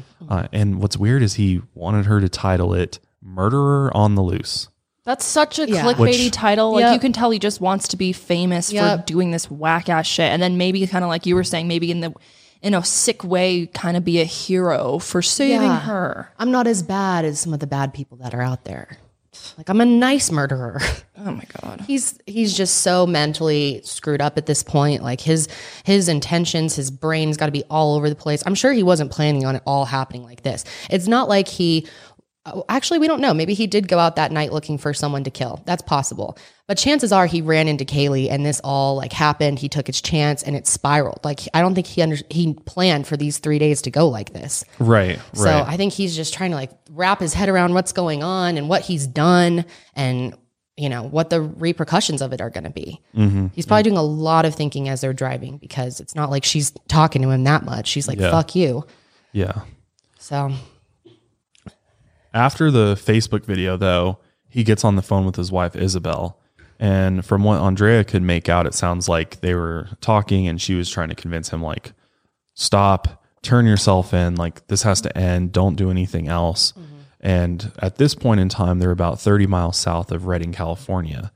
And Edwin knew that, you know, he was close to being caught and it was only so long before, you know, he would be arrested. So, you know, he starts speeding extremely fast, like 120 miles an hour, I think is the speed they reached at one point. And then he took out Andrea's phone and called 911 on himself. So here's that call. 911 emergency reporting. Yes, hi. This is Edwin Lara, and I'm the guy on Interstate 5. going at high speed. I know you guys have the chopper on me already. Yeah.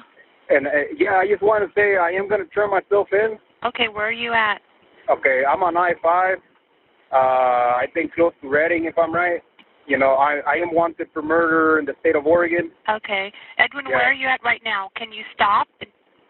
I am going to stop once I hit Redding. Once I'm in Redding, I'm going to stop. Okay, can you tell me where you are right now? I have no idea. Okay. Let's see. There's a sign right here. 50 miles from Redding. You're 50 miles from Redding. Can you see a mile mark or anything? From Corning. 50 miles south or north of Corning. Are you by yourself or? No, I have someone with me. I kidnapped her in Oregon. She's innocent. Her name is Andrea. What's your last name? He doesn't know. I'll let her give her last name so you can call her family, okay? Okay. Just give me a second. Hello? Yeah, hi. What's your name? Andrea.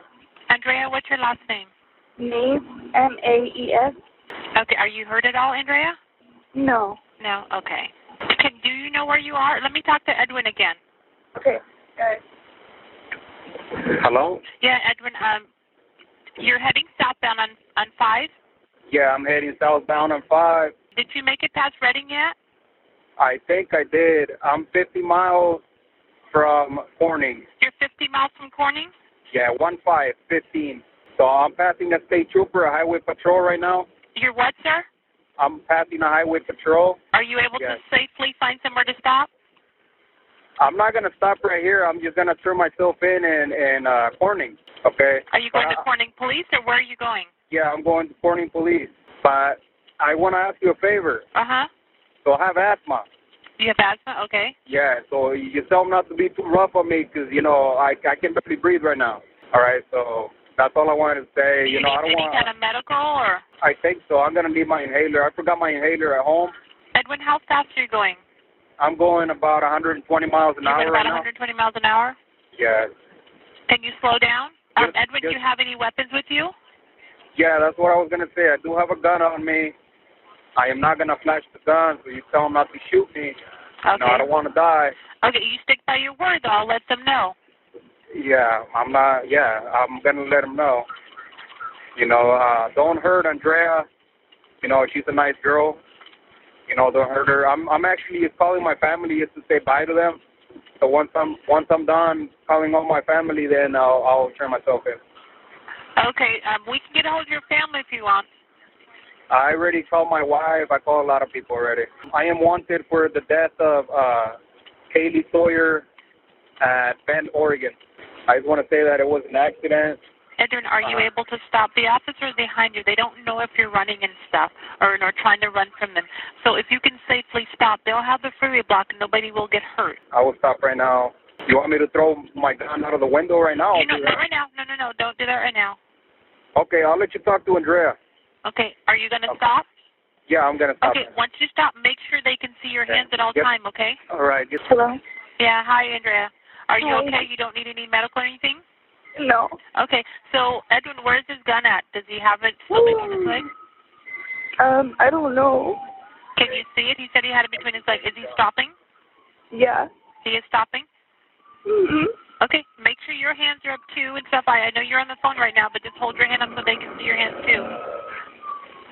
Okay. I'm going to stay on the line with you until the officers get there, okay? And you're going to be okay. Andrea? Mm-hmm. Does he have his hands up? Yeah. He does have his hands up? Okay. Just tell him to make sure that the officers Hey, who are you? just turn around and back up, walk backwards towards them. Don't walk facing them. Okay. She told me to stay in the car. She told you to stay in the car? Okay, then whatever instructions they give you, then do that. Okay. But several minutes after the 911 call, Edwin pulls over. Because, at this point, there's like 7 cop cars behind him chasing him down the highway. So he knew his time was up. Yeah, and there's so much footage with this case. And they actually have the dash cam police footage released showing them pulling over Edwin. That's pretty interesting as well. And if you didn't catch it, in the actual dash cam footage itself, you can hear the officer ask Edwin, why is he wearing body armor? Because he was wearing a bulletproof vest. And apparently he tells the police that I came to throw down. So he was like, I think he was kind of planning and wrestling with maybe just like fighting it out to the death and, or even taking his own Suicide life. by Yeah. a cop. Yeah. Murder, suicide or something like that. So I think he thought it was definitely a possibility. Mm-hmm. So 30 minutes after all of this, he is booked and processed at the Tehama County Jail. But not only him, they actually booked and processed Andrea as well, because they weren't fully aware of the situation. And they had heard originally that Andrea might have been a co-conspirator in this. So they treated her just like him and threw her in jail as well. And that was like such a traumatic experience on top of everything she already goes through. This poor girl. And she had just gotten off a 12-hour shift at Ross. She must be so fucking tired. Oh my God. And just petrified. But I wouldn't even be able to sleep after all this. No. Yeah. And of insane. course, like she's thinking, this is all over as she's getting pulled over. Edwin's getting arrested. Yeah. Like, And weight then they lifted off. fucking No. arrest her too. Yeah. Insane. Which at that point, if I were her, I'd be like, I don't give a fuck if you arrest me. Like, you're going to find out soon. It has nothing to do with me. I'm just thankful to, honestly, I'm thankful to see you police officers no matter what happens. I'd be just crying hysterically as soon as I saw them. And I mean, it didn't take long for police to figure out that she was the victim in this case and not a co-conspirator, because obviously word got out that Edwin got arrested, and, the police detectives in Oregon were contacted and they came down to California. And so they were able to get her out fairly quickly after she was booked into jail. And once the police from Oregon came down, they sat down and interviewed Edwin. And Edwin gives a complete confession, which the whole interview actually lasts 6 hours, but there is an edited version of it, which I'll play for you now. Wants to do it, Matt.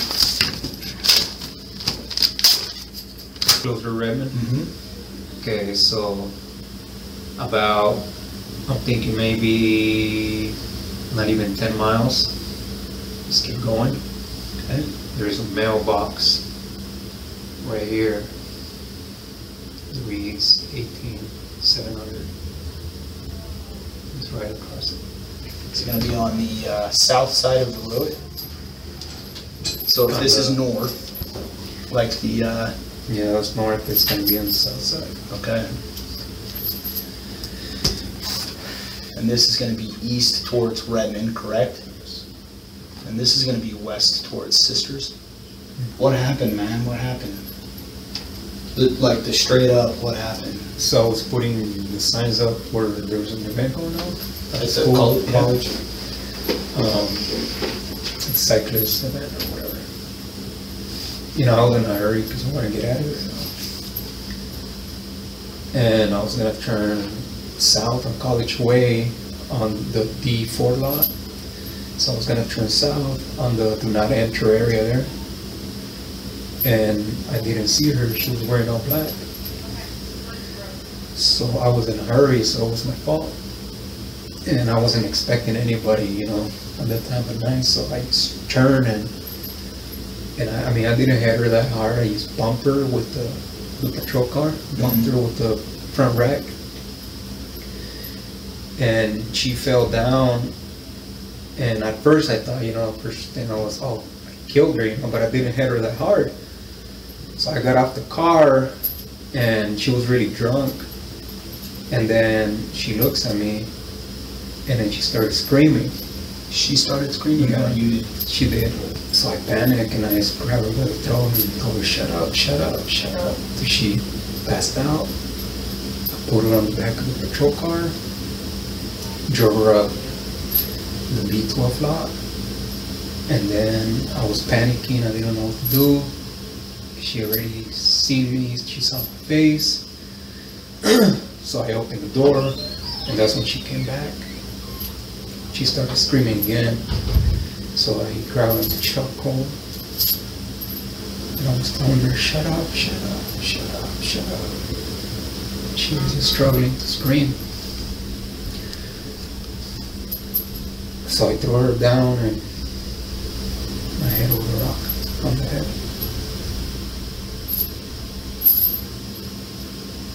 After that, I dragged her body behind a tree there and I hit her with another rock. At this point in time, detectives obviously know that Kaylee is probably deceased at this point, But their first goal, for the sake of the family, is to try to figure out where her body is. And so that's really what their motivation for interviewing Edwin at this point was. Like, we just want to know where Kaylee's body is. Like, yeah, they cut right to the chase. They're like, tell us where the body is before we even get into any of the rest of the last couple of days and what you've been through. Right. We need to know that ASAP. And his answer is very telling. He says, I want to tell you where the body is. I do, but I want to get home first.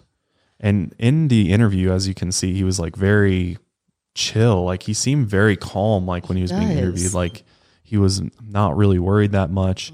And he even offered out of nowhere to draw a map of where he dumped her body. Obviously, after they said, okay, we're going to take you back to Oregon, as soon as we can.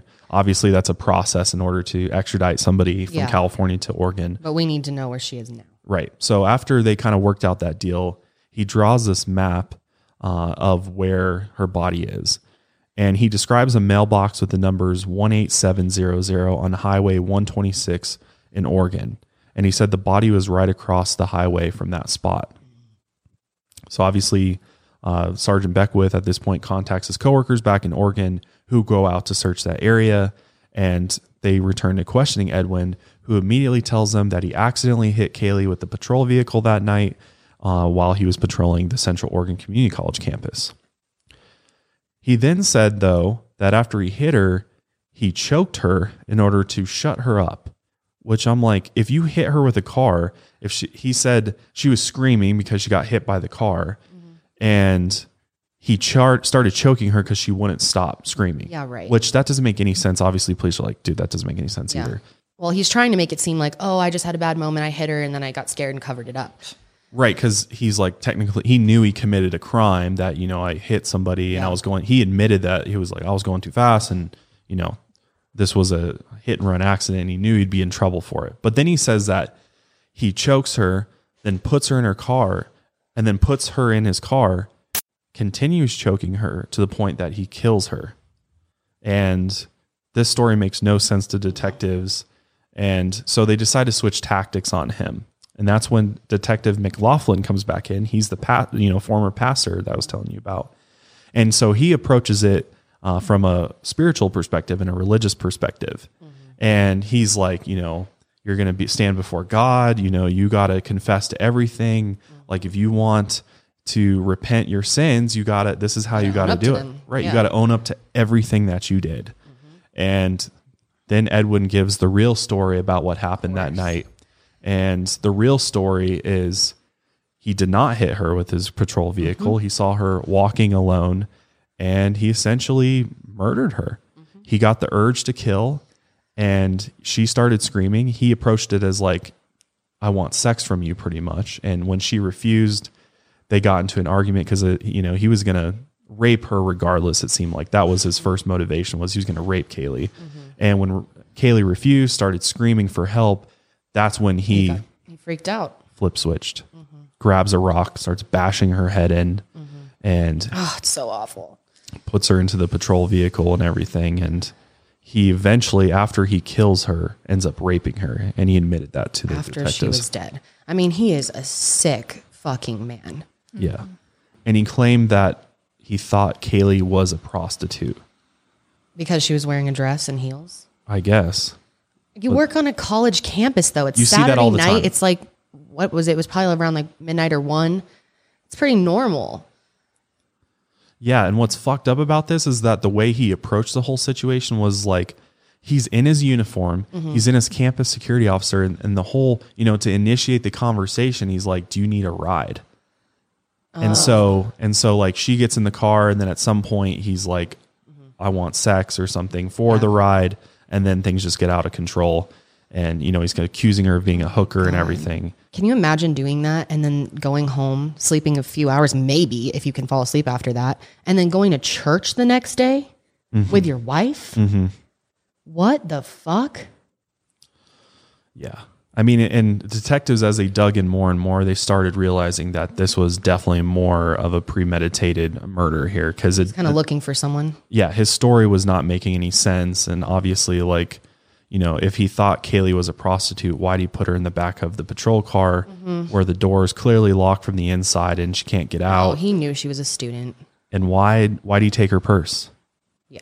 And Edwin said because she was going to call 911. But the way that they approached it was they basically like shamed him into telling them like, because I mean, from like a law enforcement perspective, like, dude, you're a fucking technically like a person in power, a law enforcement official, part of the criminal justice like community. what kind of coward are you that you would do Seriously. something like this and take advantage of your position? And this is a huge issue that we have with people in security positions or even people just posing as cops. It's happened so many times where people think that someone that's wearing a uniform or is there to protect and serve your community or campus or whatever is not going to hurt you. You can trust them. Yeah. And that's probably how he lured her to his car. Yep. And on that note, that's exactly what Kaylee's bill is about. Yeah. The Senate bill is about.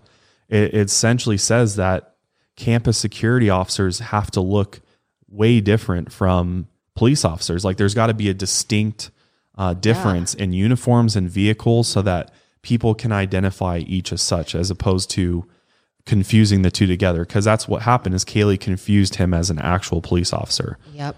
And it's got to be easy enough for someone to tell when they're drunk, you know, because that's just part of college. You know, there's tons of drinking that goes on, and there's oftentimes where people are wandering around and like, you know, are intoxicated. And if you walk up to someone thinking it's a police officer, it's got to be easy enough to tell the difference even when you're under the influence. Right.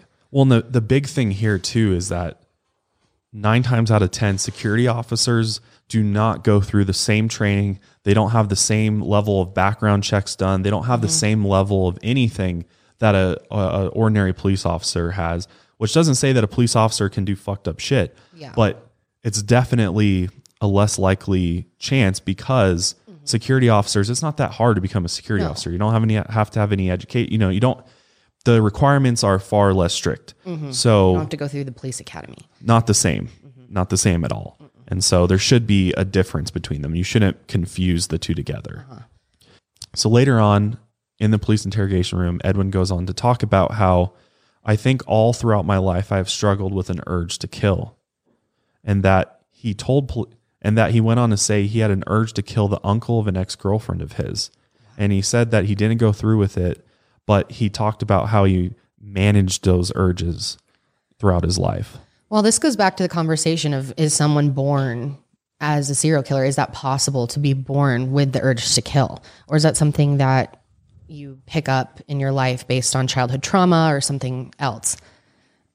It's interesting him talking about that urge that he experienced. And it seems like a lot of serial killers, you know, have that pretty young, and they fight their whole lives to try to, most of them, you know, you'd hope that you would try, but it's interesting to think about people out there who have those urges and are actually controlling them. Like how many people out there do have urge to kill and are able to control that?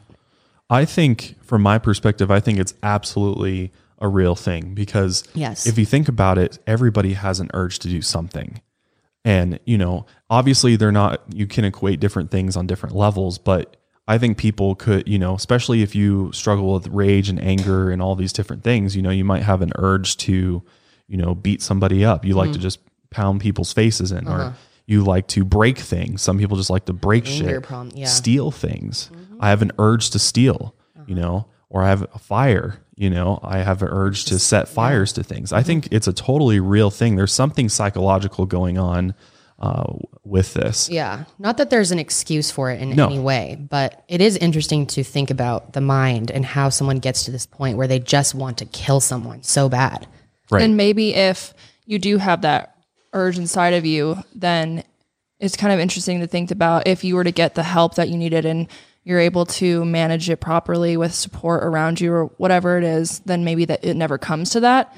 But I guess if perhaps someone lives a really hard life or they go through something traumatic or they don't have the support they need, then that urge just kind of takes over. Yeah, that's a really good point. And I think I don't know, the debate about if it's genetic or not, it's hard to say because I don't know if there's any definitive proof of that. No, there's really not. And I think there is definitely like trauma and other factors that come into play that could affect that. And also like if you train your mind or fill your mind with certain things, you can definitely, you know, start, you know, kind of reprogramming it in a way to start thinking something might be okay when it's really not. So what's interesting, though, is that the detectives actually asked Edwin to write a letter to Kaylee's family, because I think they really broke him down in that interrogation. And obviously coming at him with the religious perspective is an interesting tactic. And he really seemed to show remorse for what he did. So they're like, what could help is if you write a letter to her family. And that's what he did. He wrote a letter to Jamie, her father.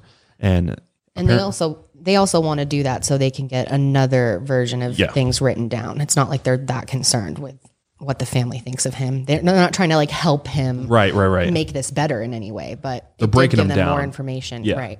Yeah. I mean, they're trying to make this case a slam dunk. So they'll, do whatever they can to do that. And so Edwin apparently was crying when he was left alone in a room to write this letter. And it reads, I've been trying to ask Kaylee for forgiveness, but I don't think her soul hears my crying because God doesn't allow the devil to talk to angels. However, I know Kaylee hears you. And if you find it in your heart, please ask her to forgive me. Ugh, that's so sick to ask the family to forgive. Yeah. What the hell? Please, I beg you. That's all he cares about is forgiveness for him. Mm-hmm. Wow. And then he goes on like, I know that I'll spend the rest of my life asking God to forgive me, but I don't think he'll hear me. I'm not sure what your name is, but I know for a fact you love your daughter. I read somewhere you were desperately searching for your daughter. I failed you. I failed my community. I failed everyone. I'm really sorry. I beg you. A man like me doesn't deserve the job I had, and I'll never have it again. I'm sorry for wearing the badge. May Kaylee Sawyer rest in peace. I'm sure Jamie's father was like, fuck your letter. Yeah. Torch that shit. Because that's like my whole thing with like religion is like people can do the most heinous fucked up shit and then they somehow like get repentance for that, like by just saying a prayer or something. It just doesn't make any sense to me. Shit. So meanwhile, detectives back in Oregon are looking for the car that he ditched at the Salem Dress for Less store moments before he kidnapped Andrea. And inside the car they found 2 handwritten notes. And the first note says, the place I killed her is on the B12 lot. Run her over on College Way.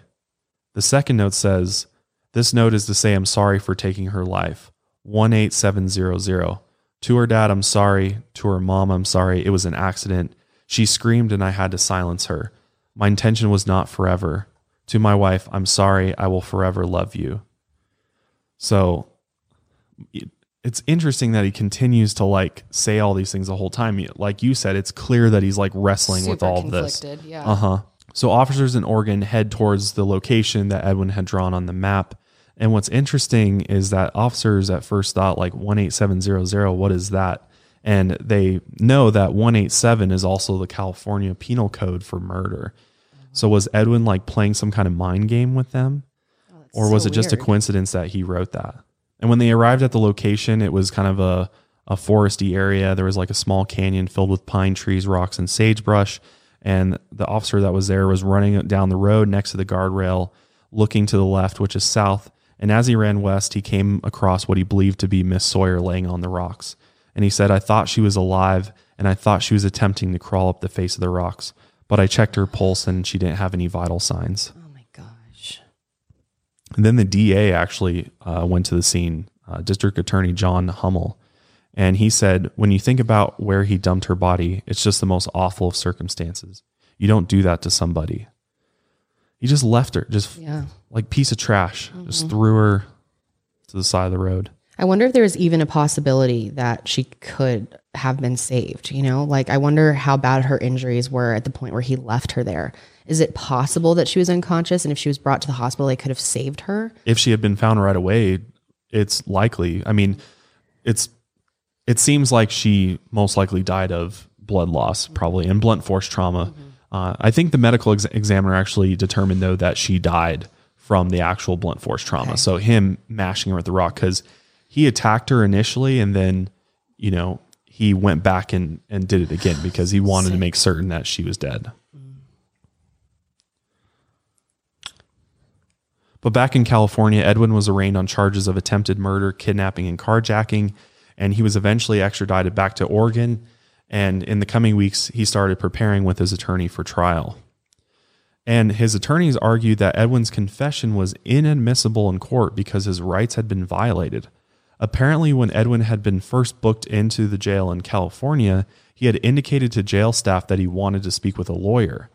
And the staff there thought he was asking a procedural question and not specifically asking for an attorney. And under the California Penal Code, new arrivals in jail must be given a chance to make 3 phone calls within 3 hours of being booked. And Edwin was in a holding cell for 5 hours and was never allowed to make any calls. So the judge, during his pretrial hearing, threw out his 6-hour confession and said it couldn't be used as evidence. Wow. That's insane. Mm-hmm. Which this was crushing for the detectives and for the Seriously. prosecutors, because they made a bunch of promises to the family that, we're going to get him. And they just made one mistake. Mm-hmm. Wow. It was a truly crushing blow for them. So after Edwin's confession is thrown out by the judge, they have to then, approach prosecuting him differently. So they have to go strictly off of the forensic evidence and the evidence they collected from his shed and the scenes in order to, get him convicted. And the DA in the case actually said it was a real struggle to, consider giving him the death penalty because he morally opposes the death penalty. And it seems like I think the family wanted to go that route. But because of the confession being thrown out and stuff, he felt like he could not go that route. That they could possibly, lose because if they went too far, there's always a risk with going for the death penalty. So you have to have more proof, more evidence. So Edwin actually pled guilty to all the charges he was indicted on. So there was no trial. And that makes it a lot easier for the family too. It does. There wasn't this long drawn out thing where he's fighting it. It's really hard to go through. Well, he knew he was hosed too. I mean, he confessed to multiple witnesses. Like, even if it had gone to a jury, he knew that he would have been, convicted on the charges. So rather than go through that whole process, he just pled guilty. And, at his sentencing and all of that, Kaylee's friends and family were given a chance to speak and really drill into him. I think her dad called him like a scumbag and that he should rot in hell for what he did. And what's so weird is that at the end of it, Edwin's attorney told the judge that his client wanted to ask for forgiveness. And Edwin gets up, turns around and gives this fucking bone-chilling prayer in front of the family. It's almost like he's a priest giving a sermon. Like he is up there preaching to the courtroom like, oh God. I mean, we should just play the clip. There's just a little clip, yeah. Okay, let's play that. God Almighty, who art in heaven, all Elohim Adonai, I'll ask you, please, heal the hearts, all those broken hearts of this community. Isn't that insane? And her family got so pissed they just left. If someone did that to me, I would literally get up and punch them in the fucking face. Absolutely not. I'd be so pissed. He's clearly not mentally Yeah. right. I mean, Yeah. most people would know that that's just not appropriate at all. Mm-hmm. But after he does this, the judge hands down his sentence and he pleads guilty to the 1 count of aggravated murder and 1 count of robbery, and he receives life in prison with no chance of parole for what he did. It's as good as it's probably going to get. Mm-hmm. But detectives weren't done working on Kaylee's case, even after Edwin was sentenced.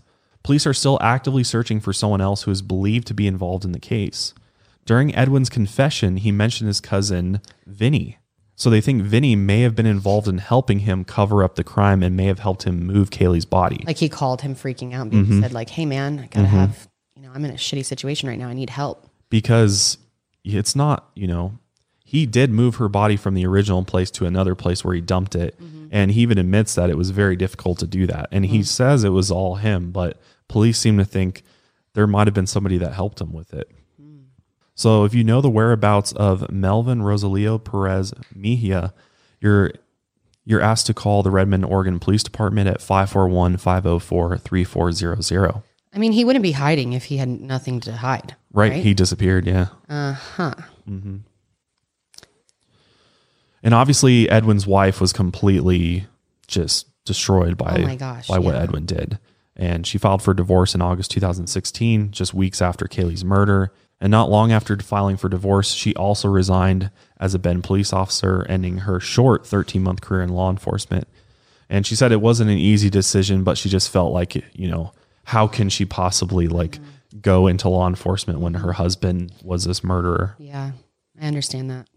Almost 3 years after Edwin murdered Kaylee Sawyer, he was back in court in Eugene, Oregon in April 2019. And this time he was facing charges connected to the kidnapping of Andrea Mays. And the judge handed down Edwin another life sentence to be served concurrently with his sentence for Kaylee's murder. And the prosecutor actually said that Edwin is one of the most dangerous men to ever walk through that courthouse. Wow. He really tries to put on an act. Yeah. Now, this is really interesting because Edwin's attorney claimed that the crime spree was an enigma and gave a possible explanation for why he did what he did. The attorney cited Edwin's alleged myotonic dystrophy, a genetic degenerative cognitive brain condition. And we don't know much like how he argued this in court or anything like that, but Edwin did undergo a recent evaluation that showed the brain condition and that his mother also has it. Obviously, muscular dystrophy can affect muscles and other organs, but the term myotonic refers to the inability to relax muscles at will. And the organization goes on to say that DM can cause learning disabilities, apathetic demeanor, and impairments in cognitive functioning. Yeah. Note how it says nothing about could cause you to be a serial killer and maybe Exactly. murder someone. Like, yeah, it can cause memory issues and, other cognitive functioning, but I don't think that has anything to do with the fact that he killed Kaylee. Or it's not giving him that urge to kill. No. Yeah. I don't know. I don't really see the connection there. And it sounds like clearly the judge was like, this is just a bunch of bullshit. It's a last ditch effort. They're going to use whatever they can. It's hard to defend someone like this. Mm-hmm. Kaylee's family has been just devastated since this happened. They're still trying to kind of get their life back together. As a way to keep her legacy alive, her mom started a program called KK Readers, which KK was Kaylee's nickname as a kid. And the program donates Dr. Seuss books, specifically the one, Oh, the Places You'll Go, to children in Head Start preschool classrooms all over Central Oregon. Yeah, that's a really good book. Really by the way. nice. Yeah. It is. Kaylee's family also advocated for change on a state level with Kaylee's Law, and it was approved unanimously by the House and the Senate because it just makes sense. Mm-hmm. It mandates stricter vetting of private security officers like the ones at Central Oregon Community College. Campuses are now required to conduct nationwide background checks on the officers.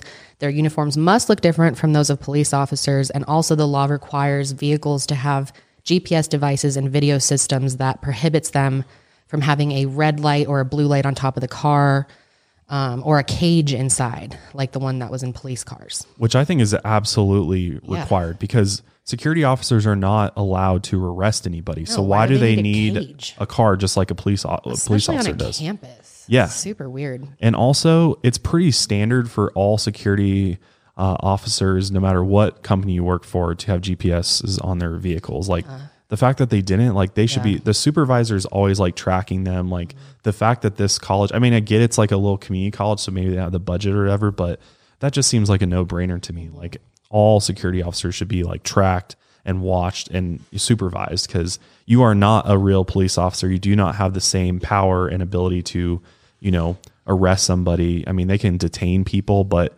it shouldn't be on the same level as a police officer. And actually, the family is looking at the community college, their actions here, and what maybe they could have done something to prevent this. So they are opening a lawsuit against them for their role. Yep. And I hope they win that. They should. Yeah. I also think it's weird that they didn't have mandatory background checks nationwide. I mean, I feel like that's pretty simple, especially if you're in any sort of position with authority, you should be having a background check nationwide. Absolutely. Period. And I think we just assume that about security guards. It just makes sense to us. Yeah. So we think that's how it's happening. Yeah.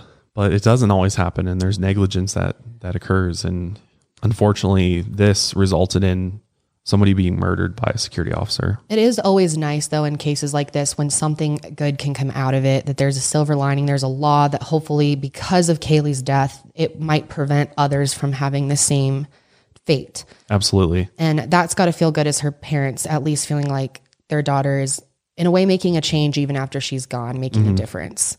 Yeah, obviously it doesn't take away the pain and anguish of losing her, but it does, kind of give them hope that at least, she didn't die in vain and can save other people. Yeah, I think it's honestly really inspiring when a family goes through something so devastating like this and they, take a stance and stand back up and try their best to make a difference of some sort to help people in the future and protect those who could potentially, they could have saved lives for all they know with this law. I'm sure it does. So I just think it's so inspiring that they're able to do that. I just give them any family who's able to try and make good out of any situation like this is really inspiring. And yeah, it's got to be difficult to even function after your daughter is murdered, let alone set up this cool program for other students. And then, you know, pushing a bill into place is not easy. Yeah. It's hard to do. And it's mentally taxing to have to focus on all this other stuff while you're also trying to grieve. So yeah, I have mad respect for the family.